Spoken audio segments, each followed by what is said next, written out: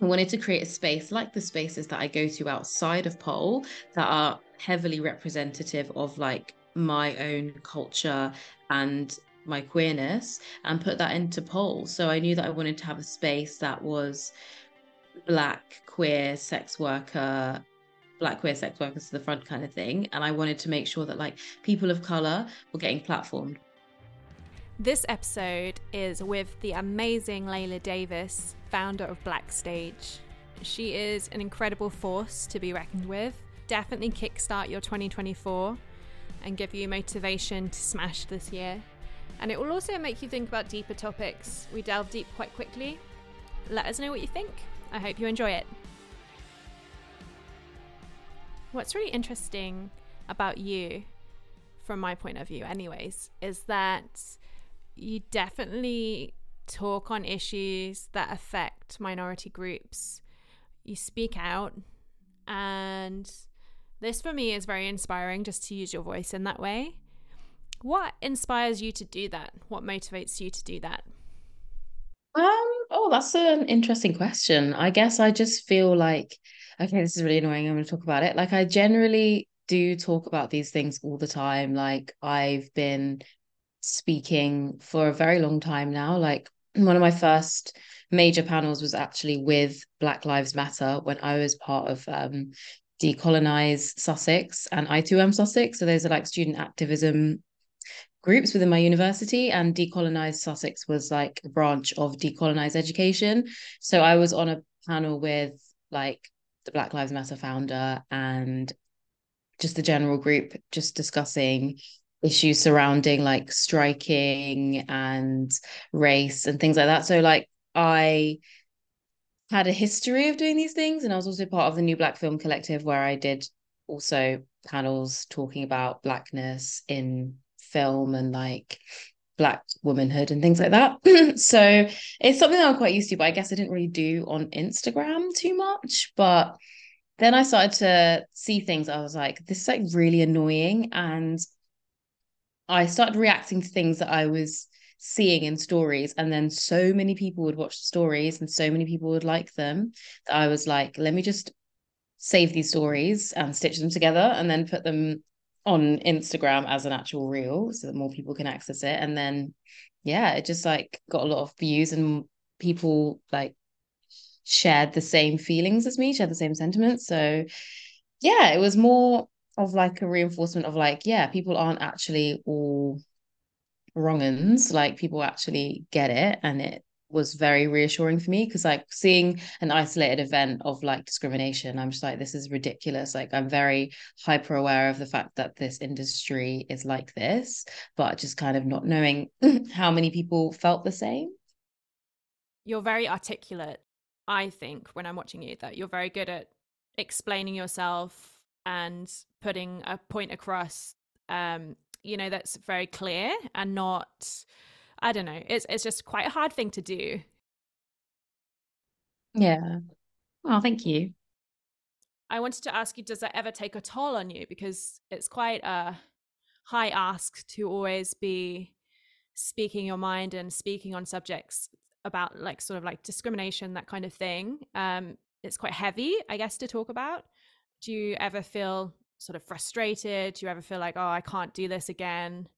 Um, Sometimes I feel, you know what, it's interesting. The first times I did it, I was like emptying my head kind of thing. And then like I guess now I sometimes feel like when something happens, I feel like I have to say something, which is odd because I've never felt like a pressure to speak about anything before, like publicly. So now, and no one else is like asking me to do this. So it's just like this pressure that I have on myself, like to react fast to these kind of things. And I'm trying not to be like too reactive because I want it to always be sincere and come from a place of like it's just me emptying my head, and I'm just that's how I'm feeling now. Like I don't have to react to everything, and I don't want to feel like that. So sometimes I put this pressure on myself to be like, okay, this has happened, you've got to go. And I'm like, no, no.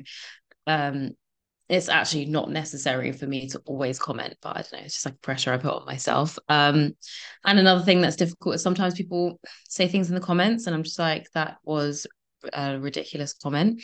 So then I have to like shut it down in my comments, and I find it really annoying when people comment on my content, especially when I've explained the points and then they say something that just doesn't really make sense. So yeah, it just that is annoying. So in terms of the toll it takes on me, I would say like it makes me put pressure on myself to react, and then it also kind of annoys me when more people see me being vocal and want to like comment on that. So those two things irritate me, but it's only like once or twice that people have commented, and also but generally people largely agree, and also no one else is actually pressuring me to respond to anything, like no one's like tagging me or like messaging me or sending it to me. So yeah, it's like a pressure that comes from within there. Mm. Yeah, that makes sense. Makes sense. What can we do better as allies? I think with allyship it always comes down to like be like allyship isn't something that you pick up and put down. Like it's something that you carry with you in life, and you're always trying to be as hyper aware as us about the things that we are experiencing. So when I'm like encountering like maybe like microaggressions, or like something, someone says something and like I would be the only, maybe the only person in a group of white people that noticed it, what the good ally would do is they would notice it too, notice it coming on, stop it from happening, and also like check in on me. Do you know what I mean? Like making sure that you're in tune with the conversation and in tune with our experiences, so that you don't miss out on like things that could actually like cut us. Um, yeah, generally like things like that, elevating our voices, also like supporting our work in any way, financially supporting our work. There are so many different ways to be an ally, and like those are a handful. You mentioned also not supporting certain people too. Could you talk a little bit about that? Yeah, of course. Like um my background in dance and things like that, like I had not like a terrible time, but I was in like a very like prestigious dance institution, very very white centered. So when I started pole, I wasn't concentrating on what certain people are doing. Like I would hear things here and there, but I wasn't interested or like invested in it in any way. I always knew that I wanted to do my own thing. um so there's like so many things that I have seen firsthand, heard, or experienced myself from organizations. And I just think like we can do like a boycott on like, for example, L'Oreal when they dismissed Monroe Bergdorf for speaking out about race, like um people boycotted. Like when people that have either large followings or are large brands do things harmful to marginalized communities, it's actually very important to divest from those individuals and organizations, because like giving them your money, attending their events, hiring them, having them as sponsors is basically showing that you co-sign their behavior. Because it's like that same thing about like who you're friends with, right? You wouldn't be like, oh, this is my friend, they're racist, haha. Like, why would you be friends with someone that's racist? Like, therefore, you are racist by default or condone racism.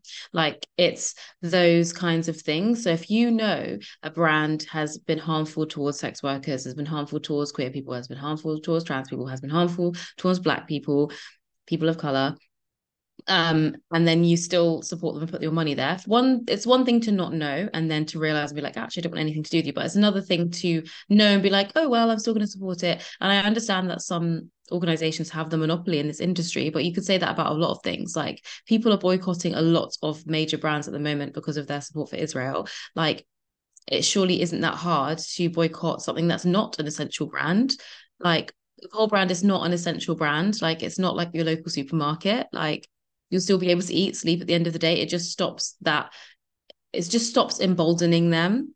And I just do think that people don't actually take that seriously within the pole industry. Sometimes they'll hear something and be like, oh, I heard this person's not good, blah blah, he, and then like move on like it's okay, like it's not harmful. And I think that's something that people don't understand, especially people that are non, like, yeah, people that don't experience the same discrimination as us. So that people who are like maybe white, cis, het, and just like don't actually suffer the consequences of these people's behavior. And I know that sometimes people look at things as an isolated incident. It's like, oh yeah, they said this one racist thing one time. Anyway, moving on. Like it's like, no, like that racist thing actually has such a big weight, because if you think about the history of people of color, like it's not like it's just a passing comment. Like when I think about anti-black comments, I also think about like the fact that these things are being said have been used historically as a justification to enact violence on my people. Like there are so many of my ancestors and my people that look like me that are no longer with us because they were killed because of views like this. So actually, supporting this pole brand because they give you nice things, but they also make these comments. For me, it directly links it directly links to like colonization and systemic violence towards my people. So it's like I can't separate those two things because I was not brought up in a world where those two things can be separated. When I hear anti-blackness, when I hear anti-black racism, it for me directly links to the traumas that I have experienced, my family have experienced, and the people that are no longer with us have experienced. So it's not something I can just take lightly or like choose to support them one day and then like get on with my life. Like, no, that doesn't sit well with me. So yeah, it is of more importance than I think people realize. There is so much more weight on it than people realize. So when I say divesting from these things, I mean like you're actively supporting people that have the views that my people should be dead. And that's not funny to me. So yeah, it is as simple as that. Yeah, it is as simple as that to me. Yeah.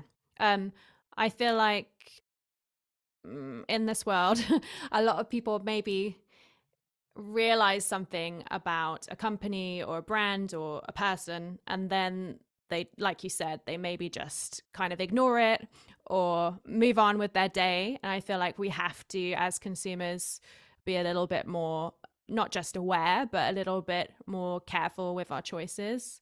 Because, yeah, our money is supporting those people, and it's sort of like giving them a pass, saying what they're saying or how they're acting is okay. Um, it's the easiest way actually to make change in a way, is just to like not give someone your money, and not like, if we're talking about pole, not buying that pole wear brand, whatever it is, or maybe not taking classes with specific people that aren't really doing the right thing or spreading the right message. Yeah, Something in the pole industry I've noticed a bit, obviously I'm not going to call people out on it, but I noticed in judging panels there might be mainly white people. I read your post also on this. A lot of judging panels are mainly just white, um, and I'm wondering what we can do about that, so that it doesn't just turn into like this sort of false diversity of just like having one token person there. Um, what can we do to make competitions fairer? I guess also the thing that not everyone can compete because it's so expensive. Um, it does make pole a sort of elitist sport in that absolutely. sense. What can we do about that? So I'm gonna start from the beginning. So you talked about what I talked about, fake diversity. And yeah, I agree. It's like, obviously, I agree. I mentioned it in the first place. But yeah, it is a big thing. Like, there's a lot of brands that have done a lot of harm. And instead of like actively addressing that harm, apologizing to people, um, they've just, and like, I don't always believe that you need to necessarily do something public, do like a public apology to have changed behavior. It's about sometimes you can restructure your company and like just make change that shows that you're genuine. But I do feel like I can just spot, it's like I can smell a rat from a mile away kind of thing. Like I know when the diversity is only as a result of the backlash that someone has received for a lack of diversity.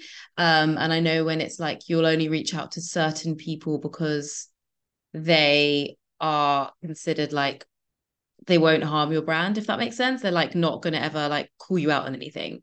So those are the people you keep close. It's just very interesting. And I mean, what we need to see is change practices, not just like putting people of color essentially in harm's way.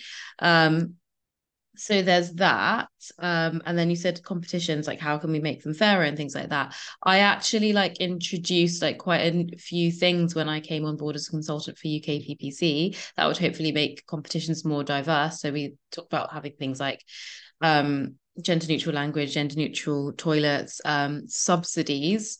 I don't know that much about like what was going on with competitions before because that was the kind of area that I would avoid in a big way. But I'm unsure if any competitions were offering subsidized applications and subsidized stalls for vendors before I came on board for UK PPC. I did, I've never heard of it. Yeah, yeah, I don't know. that is something that I put forward because like my actual like area of like expertise when it comes to these things comes from like the queer black and brown community. So like things like low income tickets and like subsidies and things are like very commonplace because we recognize that our community, um people of color in this country, often are the ones earning the least. So like statistically we earn less than our white counterparts, so it makes sense that we don't have the same kind of access because we don't have things like generational wealth, because a lot of us have immigrated or have been um brought here through like colonization. We've had our wealth stripped from us before coming to this country. So we're already starting from minus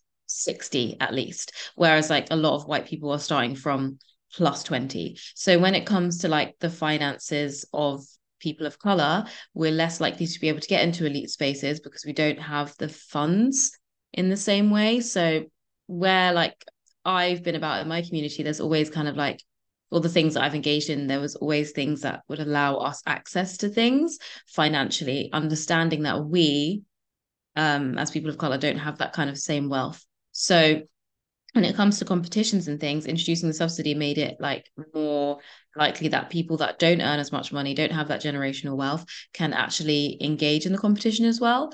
But then that also trickles down into not just competitions, but like training. Who can train? Where can you train? Because like a lot of people of color are like the most like densely populated area of people of color in this country is London. London is the most expensive, or one of the most expensive cities to live in the country. So it's like In the we world are a as lot well. of in the world. Oh Yeah. my gosh, yeah. We are here, but things are expensive. So again, we're less likely to be able to afford that same kind of like commitment to pole classes. So we might not often be at the same level as our white counterparts. Now that's not always true, but of everyone, but it is like generally it makes sense. So there's a lot of sacrifices we would have to make that our white counterparts wouldn't, to be able to afford pole training, and then going to a competition is a whole new ball game because that's going to cost you like sometimes upwards of £500 just to get on that stage. So yeah, so things like subsidies, making it more financially accessible, are important, but also like we say, we should be nurturing talent that isn't white, that isn't thin and cishet as well, so that people know that it's a good place for us. Because like as a person of color, you see certain spaces and you're like, yeah, I'm not gonna go there. Don't be silly, like I'm not gonna go there. Like we are like, yeah, it's kind of sometimes it's quite obvious when a space just isn't for us, or it's not going to feel right, or like you go there and the vibe just isn't right. So I always say creating a space from the bottom up that is inclusive and thinking about the ways that it can be makes such a huge difference, because like a lot of pole events and competitions historically have just been white people creating spaces that they would like to be in, but that's you, so you have no idea where we would like to be. Like what policies do you have in place to make sure that we feel okay, and if we experience any racism or any other types of discrimination like that, it's gonna be handled well. So yeah, those places end up being ill-equipped, it makes us not want to come. So it's just about like building it from the bottom up with inclusivity in mind, not just building something and then being like, oh, by the way, we need to make it inclusive, how do we do that? No, it's already too late. Thinking about it So from the beginning, yeah, rather than exactly, from the just. beginning, yeah, from pen to paper, from before you've even got a space, like how are we going to make sure that everyone feels safe here? Mhm. That brings us into Black Stage quite nicely. Mhm. Um, Yay. Yay. So, can you talk a little bit about Black Stage, your mission statement? And I obviously know that you are what you're doing next year, but I want you to talk a little bit about that. Of course. So our mission is actually really funny because I was in a meeting earlier talking about Black Stage's mission. But yeah, our mission is basically to platform pole dancers of color and create creative opportunities for pole dancers of color that are well paid all year round. So like there's a lot of work that I've been doing building Black Stage over the past 3 years. It's been a lot, but it's been, to be honest, I think very successful. Um, yeah, so to talk about it, where would you like me to start? Like, Where did the idea come from?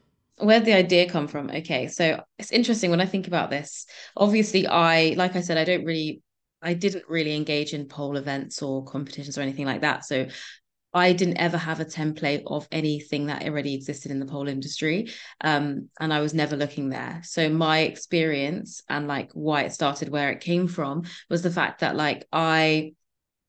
I'm black and I'm queer, and the places that I spend my time in are with my Cutie BPOC community. So queer, trans, intersex, black people, people of color, black people, indigenous people, people of color. So like that is my community. That's where I spend my time going to events in the day, queer nightlife, like everything, like my friends, like everything is Cutie BPOC for me. That's just like where I'm at and I've always been. And the way that we navigate spaces, trying to make them safe, and like the way we navigate things in QCB pop nightlife is like so with so much more care and compassion for our community. So I draw from experiences there rather than anything that exists in the pole industry. I think that's why Black Stage is so different, because I feel like a lot of events have the same template because they're like, okay, this is how you run a pole event. But I never thought this is how you run a pole event. I thought like this is the kind of event that I go to.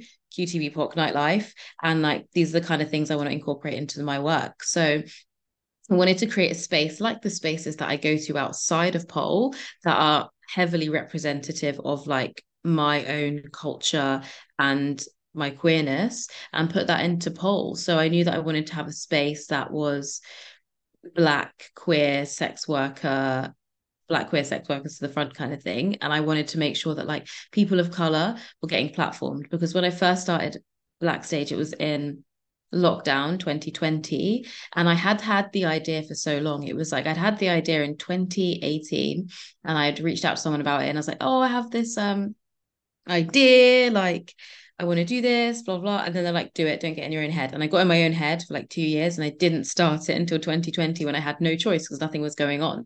So I was like, okay, I'm actually going to do the thing now. Whereas before I was just using my stories to share pole dancers of color, because I just knew that like I had so many like of us dotted around in my brain, because that's so where my focus is. But I wanted to put us all into one place, so that we could have an actual tangible community that's connected and resources. So I started in 2020. I always intended to have a show. I was saving up. I did a GoFundMe as well, like to get a bit of money. Like I thought, okay, I'll have like a few £1,000s, maybe I can run a show. And then each time I thought about it, I was like, you know what, it's just not enough, because like as someone that's a working performer, and I have been since 2018, I've had some amazing jobs, like honestly, some of the best jobs ever. Like I've worked with some amazing people, and I've learned so much about performer treatment.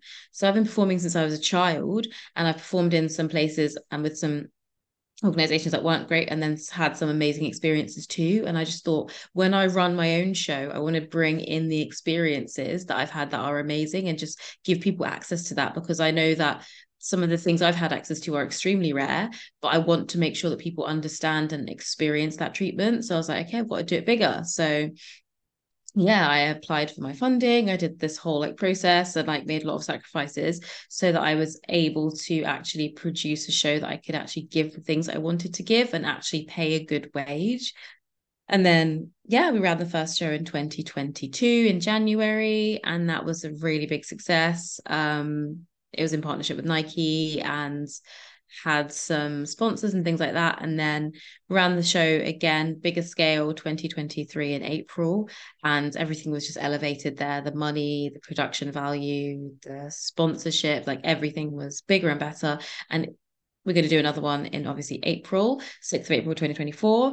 And each year I intend to go bigger and better, so that like there's just always like something new and exciting, and that people are just getting the things that they deserve. And it's just all about platforming people of color who are also queer, trans, who are also like sex workers, people on low income, just like people that are disabled, like everyone, like who is a person of color, like of a different kind of expression, has a space. And it's not all about like necessarily being like the most advanced or like having loads of money. It's about like charisma and individuality, and like how you perform as a pole dancer. And I think that sends a really good message as well about how like you can cultivate your talent and like you don't always have to be super advanced to like grow. Basically, I feel like I've been speaking for ages, Yeah, but yeah. I know what you mean. Yeah, I let you go because I just didn't want to interrupt you. Well, you talked about so many things. So, um, paying a good wage is one thing that I feel like some event organizers maybe miss a little bit. Um, and you wrote a whole post on this. So can you talk a little bit about that? Yeah, of course. Like I know that not a lot of people understand things to do with rates because being a pole dance or a pole performer professionally is like it's being a freelancer, you know, and not a lot of people are freelancers. Like being a creative is like hard work and there's a lot of information out there that's not really like readily available to pole dancers. So I know that a lot of people don't really know what a good wage is or how to navigate working. So yeah, that's something I talk about a lot.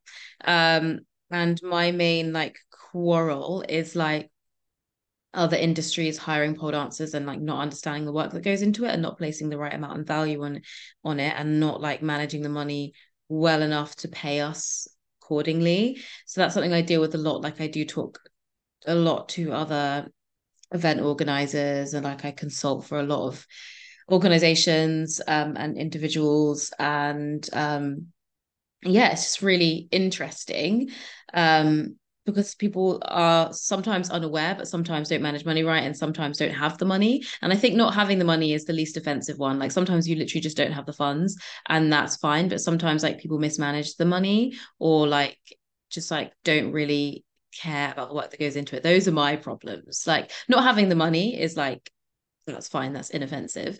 But like I just know that a lot of people that work with pole dancers do have the money, but just choose to mismanage it because they don't understand our work. And I can give you an example of this. Like um I was commissioned to do something a little while ago, and I was commissioned to hire some pole dancers for this thing. And I know that someone else, like another organization that also like works with pole dancers, was given the same budget, but like I was able to pay my pole dancers significantly more, probably I think over 3.5 times more than they were, because they just had so many performers. And I was thinking, my people are actually just getting paid like a fair wage, and then you're hiring people to do essentially the same thing on like less than a third of what I'm paying them just because you like don't on like it's just like the value isn't there. You're not understanding that like this is like people's livelihood, so much work goes into this, and you just want to have loads and loads of people on your stage and like instead of doing what I'm doing and having less people but paying more money and having still like a good and filled amount of time because we both had the same amount of time and the same money but like I just don't know why like people do that and I think they just don't really value the work that we do as pole dancers, and that really frustrates me. So it's nice that I'm able to be a producer as a pole dancer myself because I recognize what is good money and what's not, and I would not pay someone an unfair wage.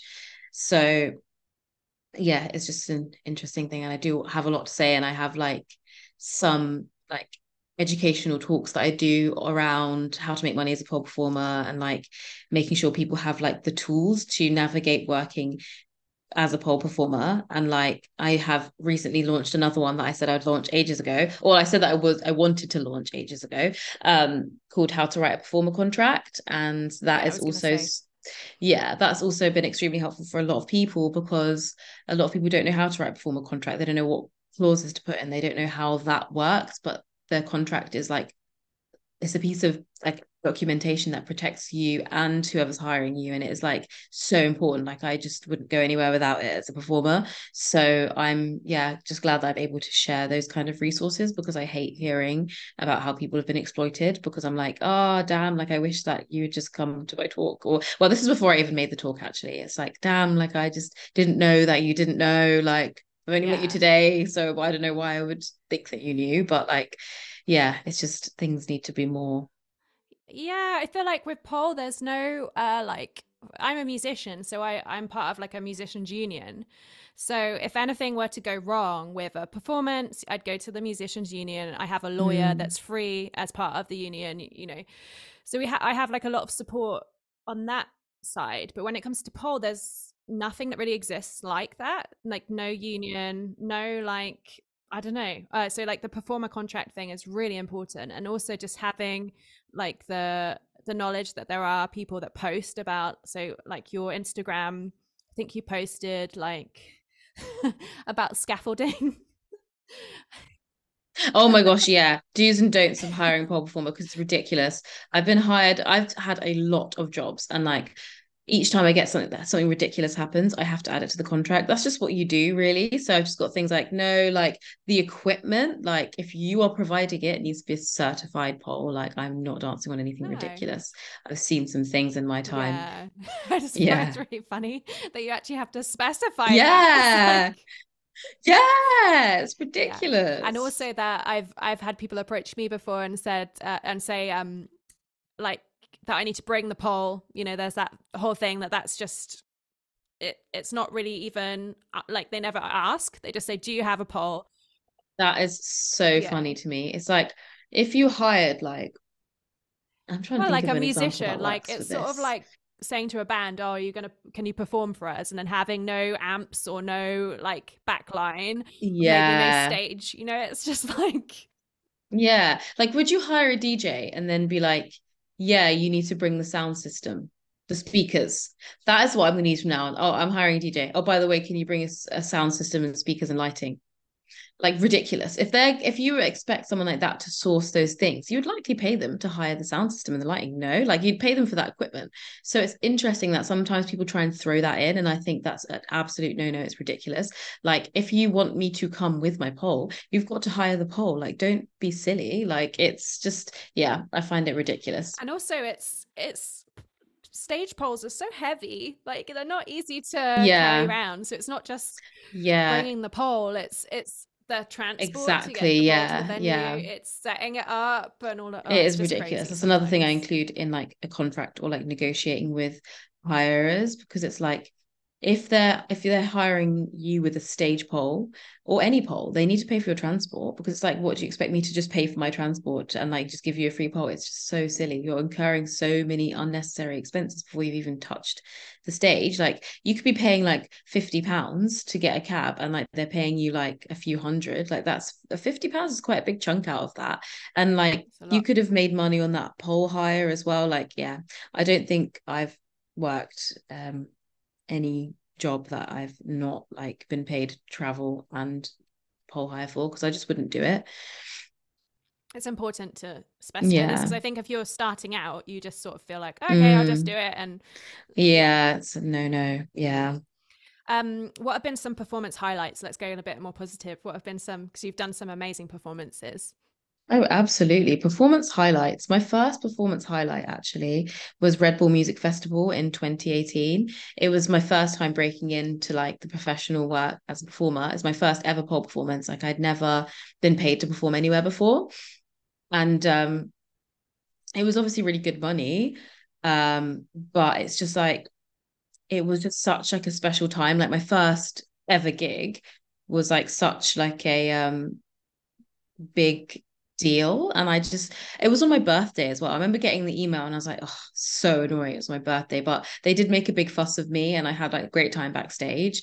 And that is actually where I got scouted by Nike. So it like means a lot to me as well. Um, that performance. Another one, another performance highlight. A recent one was working with Cupcake, performing with Cupcake, because I'm a huge Cupcake fan. Like literally know like all of the lyrics to every song that she performed that night. And I'm like proper fan. So I was like, even if I wasn't performing, I would definitely be there front and center because there was no way I was ever going to miss her first time in the UK. But yeah, to be on stage as well, it was like phenomenal. Like definitely my best time performing on a stage ever. Like just brilliant.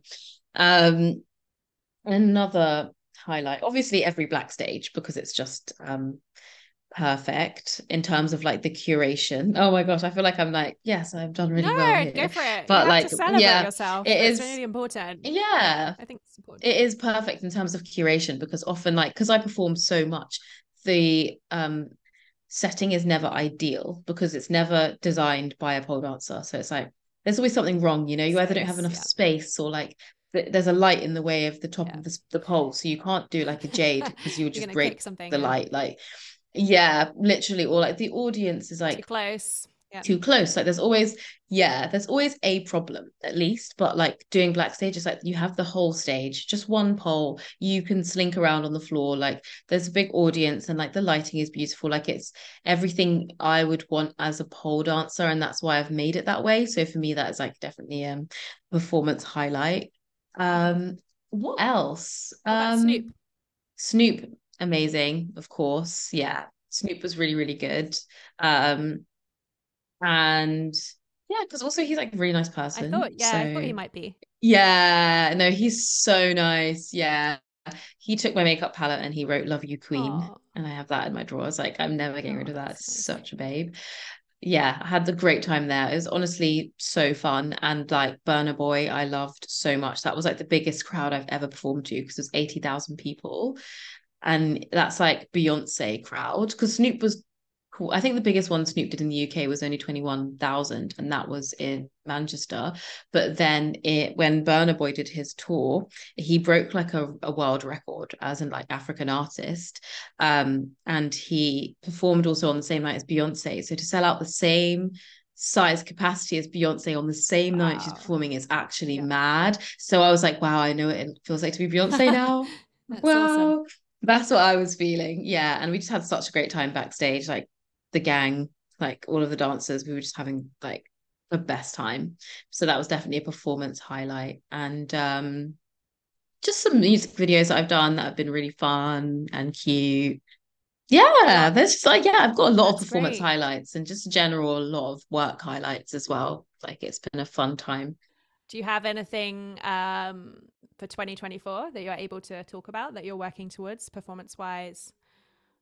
We Um, we talked about Black Stage, yeah. but Yeah. So like I'm going to produce quite a few things in 2024. Like I've got a lot of things coming up for 2024 is already kind of like almost fully booked.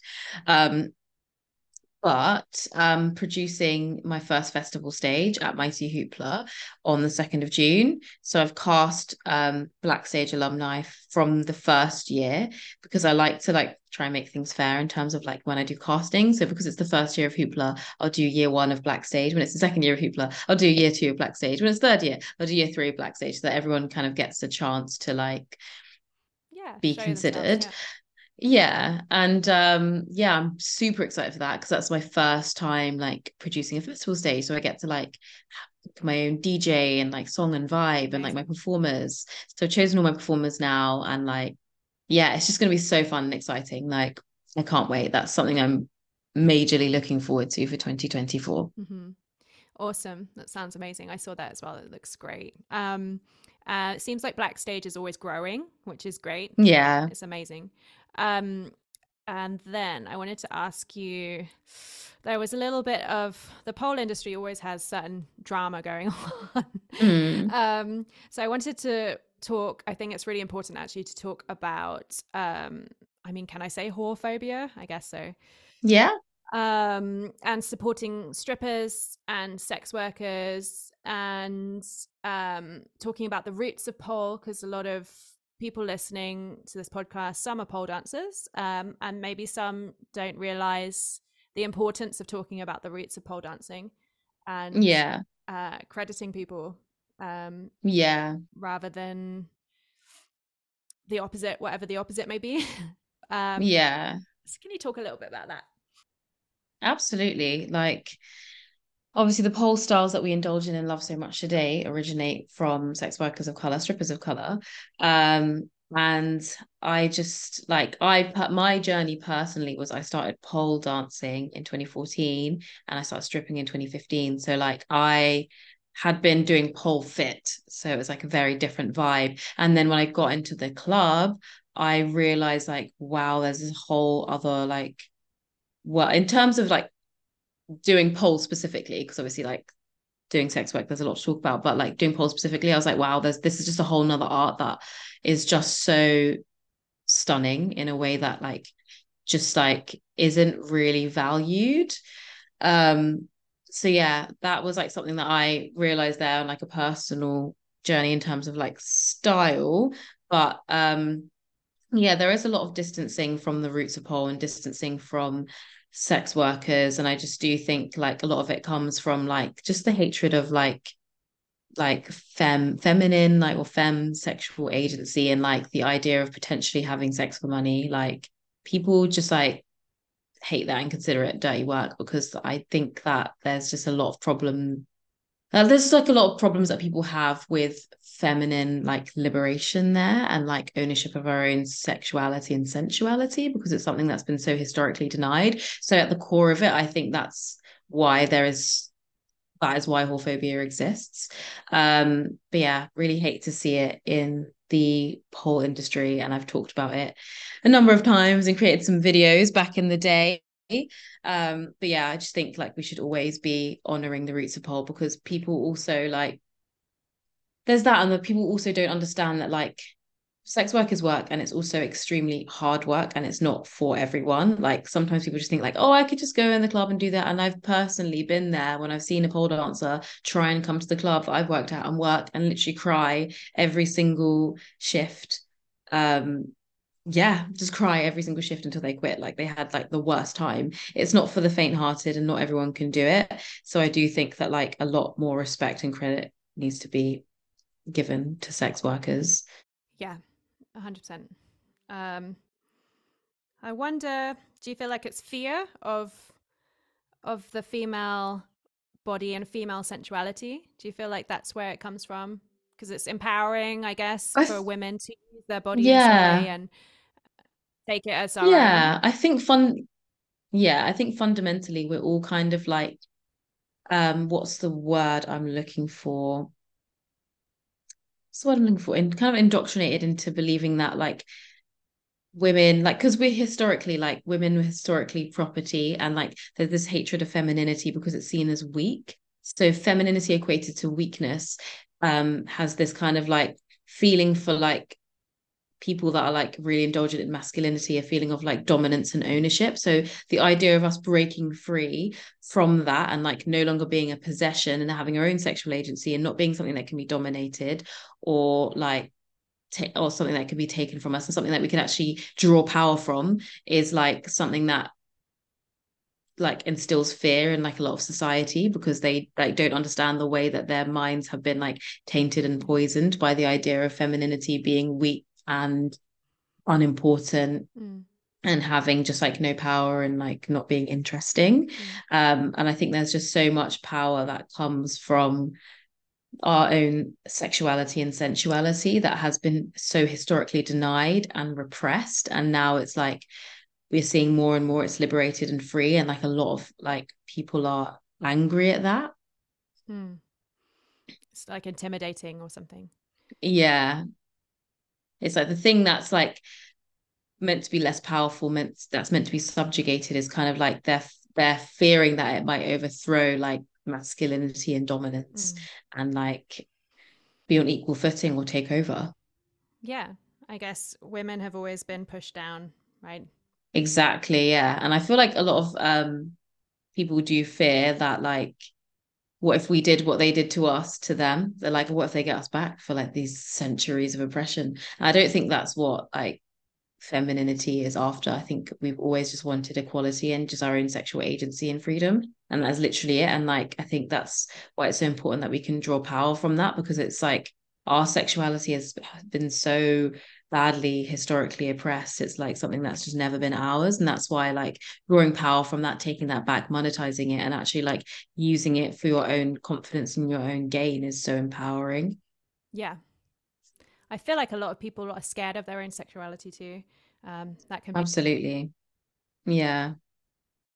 I wanted to talk to you about how you protect your mental health because I saw that you talked about therapy. And there's obviously still a little bit of stigma around therapy, around mental health. Could you talk a little bit about that? Yeah, of course. I've like actually been having therapy since I was like 17, 17. I'm now 28, so like 11 years now. I've had some breaks in between, but yeah, pretty much been in therapy for like 11 years. Yeah, I'm like yes, I bit of a workaholic, so like that's something I struggle with. Like I struggle to put the work down. And I know it's just like very important that I do, because productivity also comes from rest and thrives in rest too. And sometimes I just need someone to like tell me off and tell me that. And like that's a lot of what my therapists actually do for me. And I know it's like someone else could tell me that, or I could tell myself that, and I do, but like I don't listen. So for me, it's very necessary. Um, and just like protecting yourself in general, because like when you're someone that's like quite visible online, so like I don't have like the most followers, and I'm not like posting the most, but like I do feel like the world has access to me in a way that they wouldn't if I didn't have social media. So it's also very important to me that I like have real conversations and actually like talk about how like it feels to be visible, especially as a Black queer woman, someone that's like one of the least protected members of society. So it's like being visible without protection is also like dangerous. So for me, there's a lot of like things that I need to do to ensure that like I feel safe. And like one of them is therapy, and also like obviously talking to my friends and like indulging in like things with my community. Do you set quite strong boundaries around things? So like work Oh my gosh, hours, yeah. and so on. Well, I'm terrible at setting boundaries around work hours. I'm not even gonna like lie. I'm so bad. Like my wife has to like get me in check all the time, because I would just work all day and all night if I could, because I just feel like the tasks are just never done. But that's life, isn't it? Like you never finish everything in a day, and I'm just like really bad at that, because I, prior to Black Stage, never worked a 9 to 5. I was always like a contractual worker. I worked in hospitality for like a decade. So I'm a very like 9 to 5 means nothing to me. Like my first job was not a 9 to 5, and neither is my job now. Like I teach in the Yeah. evenings as well. So it's just like it's a struggle for my body, because I'm like a decade, like I'm not like I don't understand. Um yeah, so in terms of other boundaries, so yeah, I'm terrible at setting those kind of boundaries, but my wife actually comes and she's like, this is ridiculous. Like, you need to stop working. So like that is That's good. something. She has boundaries that trickle down to me. That's She good. enforces That's boundaries good. for me. But then I have boundaries like do not DM me for work, emails only, because a lot of people are really unprofessional and like to DM you for work. And I think like this is not like, I don't know, like it's just so unprofessional. Like, why are you sliding in my DMs to like hire me for something? It's just like we're not friends like that. Like my friends DM me, or people I follow or like interact with like for jokes and fun and lightheartedness, DM me. But like you can't just DM me like, oh, are you free to be here? Like, no, you just email me. Like that's what like professionals do. Like I've never had an actual serious job. Okay, no, I have had a serious job through DMs actually. But like yeah, just most of the serious jobs, like the actual good money and like actual competent people would hire me through email. And also I have like an automatic message like that I send out when people DM me for work, basically letting them know that their DM is going to be deleted because they've violated my boundaries. So yeah, it's like you could DM me for the best work, but I'm probably not going to respond because you haven't gone about it in the right way. And that's just like it's a tell for me, because it's so high up in my bio that it just means that you didn't read it before you messaged me. Yeah. So like to message someone on your profile, you obviously have to like click, go to their profile, click the send message, right? And like you'd have seen the bio by then, but obviously because you're so disinterested in what I have to say, you haven't done that, which gives me zero faith in the fact that you actually respect me. So I'm happy to delete that DM most of the time. I do it like every day. Like honestly, like I sometimes just move them all over to like the requests and just do like a massive delete, so I don't even look really. Yeah, Yeah, it's important to go about things in the right way, I guess. Especially if you are getting a lot of the bombarded yeah. with messages all the time. It's not good.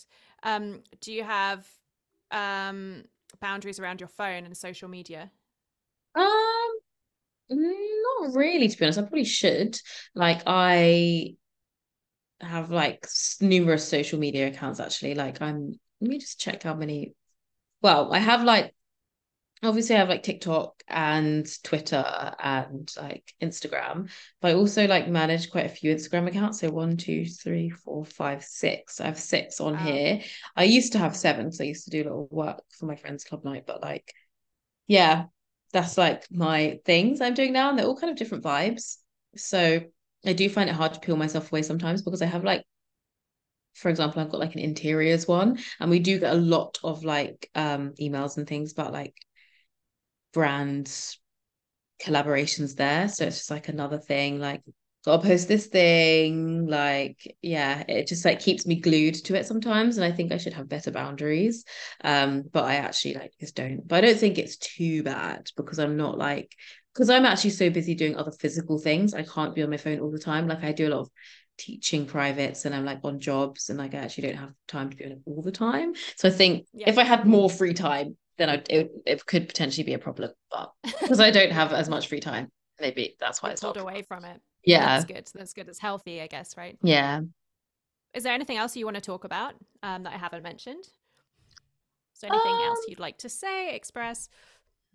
uh, no, just that people should come to the show, you know? Yes. Yes. You can buy tickets. I saw that. Yeah. Your early bird is gone already, right? I saw that. Sold Yeah. out. Yes. Early bird But there's is, still tickets. yeah, still tickets. We haven't like done our proper like obviously we've not revealed any performance yet. So this like we've sold half the tickets, but that is based on like people just knowing that like it's going to be good and I think that's amazing, but also we haven't announced any performers and I do feel like the lineup's going to be amazing, so I cannot wait for people to like Yeah, I saw that people applied, which I thought was a really cool way of doing it, just to for people to apply, and then you had judges. Is that right? Sort of. Is that the right way of saying it? And you yeah, had yeah, people reviewing the application, so it was like open to everyone, which is great. yeah, definitely. So like that's how it's always been, so since 2022 when we did the first one, it's been a matter of like applications and then judging the applications, but like there were fewer steps in between because there were less people applying back then. But now I'm like, 207 is a lot of people. Like 207 people applied. And I'm like, okay, so we now need more steps because like that is a lot. And like I don't want to like I was thinking I was kind of doing a toss up, like, should I cap it at 200 because I don't want it to be too much work slash too unattainable. But then I'm like, oh, I don't want to deny a lot of people like the opportunity to apply because if it's like, oh, we get this many in and then you're done. Like it might not give people enough time. So I'm just thinking we put in more steps and more people to review the applications. That way, yes, it's like Blackstage spending a bit more money, but it means that like there's more of a chance for other people. And like, yeah. So yeah, that's how it's done. Yeah, they get reviewed in like three different stages now, but it might need to be like four next time or something. Yeah. Yeah. Yeah. It's awesome. I love everything that you're doing. I think I don't know whether it's right to say that you're inspiring. Is that Oh, thank condescending? you. No, no, that's really nice to hear. Yeah, I feel like you're speaking out for people that need you to speak out for them, maybe, and just speaking up on issues that are still there in the pole industry. And I guess the pole industry is like a microcosm of the whole world, right? So Mm, it's it's going to have a domino effect everywhere, hopefully. yeah, And yeah, just as an ally to you, and as a person who I guess doesn't really identify as like straight, bisexual, or queer, just someone who believes in just love. I feel like it's just really important to have people speaking up. I'm going to try and speak up a little bit more and do it in a way that's articulate like you, and oh. not in a angry, But annoyed way, which it's can also be. cool to do that though. You don't always have to approach it with like softness because like that's just a kind of I guess my approach. I didn't even realize that was my approach, but like it's okay to be angry because anger is a valid emotion when something makes you angry. And I feel like sometimes people should know that that's actually pissed you off. So Yeah, yeah, that's true. That's true. Maybe it's just, I feel like sometimes anger can just get in the way of the message though. yeah, fair. And yeah, and I feel like uh maybe composing like a nice I don't know, argument, and Yeah, putting it in a more dignified way fair. Yeah, comes across better sometimes. And like I just like having like a not going low when those kind of yeah. like not being in the same circle as those kind of people Oh, who absolutely. Yeah, yeah, who are spreading hate, just like trying to rise above them. And just um yeah, I think the pole industry still has a lot of work to do. So maybe let's yeah. end on what do you hope for the pole industry? How can the pole industry become better? I know that's a really open question, but maybe we should end on that one. Oh, I think like how does policy become better? How does anyone become better though? It's always like an individual journey. So like for the pole industry to become better, we need to recognize that the pole industry consists of individuals, some with a lot of power, some without, and it's about like kind of being more in tune to what people that don't look like you are experiencing. So more, what are the most marginalized of us experiencing, and how can we make sure we're supporting their work, their journey, reducing their struggles, things like that. Because when you start thinking like that and thinking from a place of like genuine like compassion for these communities, you will definitely be less able to be, you know, spewing hate and like creating like difficult situations for people when you actually care. So it's about caring, but like, you know, some people might actually not possess the capacity to care, and maybe that's where a lot of the problem lies. But like, yeah, I think doing that internal work and thinking like beyond me, like the people that are really struggling, people that are really suffering, what do they need and how can I support them? Because thinking like that, just it changes the way you see the world and the way you interact with things and like your practices, and generally makes things better. Working on yourself, basically. Yeah. Yeah. Awesome. And you know, spreading that to people around you as well. Yes. Yeah. But I do feel like it starts with looking at your own stuff. I really Yeah, believe in therapy as well. I've done a lot of therapy, a lot of life coaching, and I think maybe everyone could benefit from doing a little bit of work, you know, on themselves and on absolutely. their weaknesses, and just trying to be better, and also just like listening to other people. I feel like that's what this podcast is about, is giving voice to other people, and for me to just also just listen and Yeah, not just be like talking over. There's a lot of on the internet, there's a lot of talking over people, a lot of maybe not really listening to other people's point of view, and I feel like so we need true. to have sort of like longer form conversations and just listen to other people a bit more. That's really cool. I want to thank you for all your time, and I'm really excited for what's going to happen next year for you. I think it's going to be an awesome year, 2024. Thank you. So you should definitely go and grab your tickets to Black Stage. I'm going to link up the ticket link in the show notes, and also link up a lot of different things that we talk about here, as well as Leila's Instagram page and also Black Stage's Instagram page. Do rate the show, like the show, leave a comment, share the episode in your stories. All of those things really help us to reach a wider audience. And as Instagram likes to hide things from us pole dancers, I think it's a really important thing that you can help us with if you enjoy the episode. Thanks so much for listening.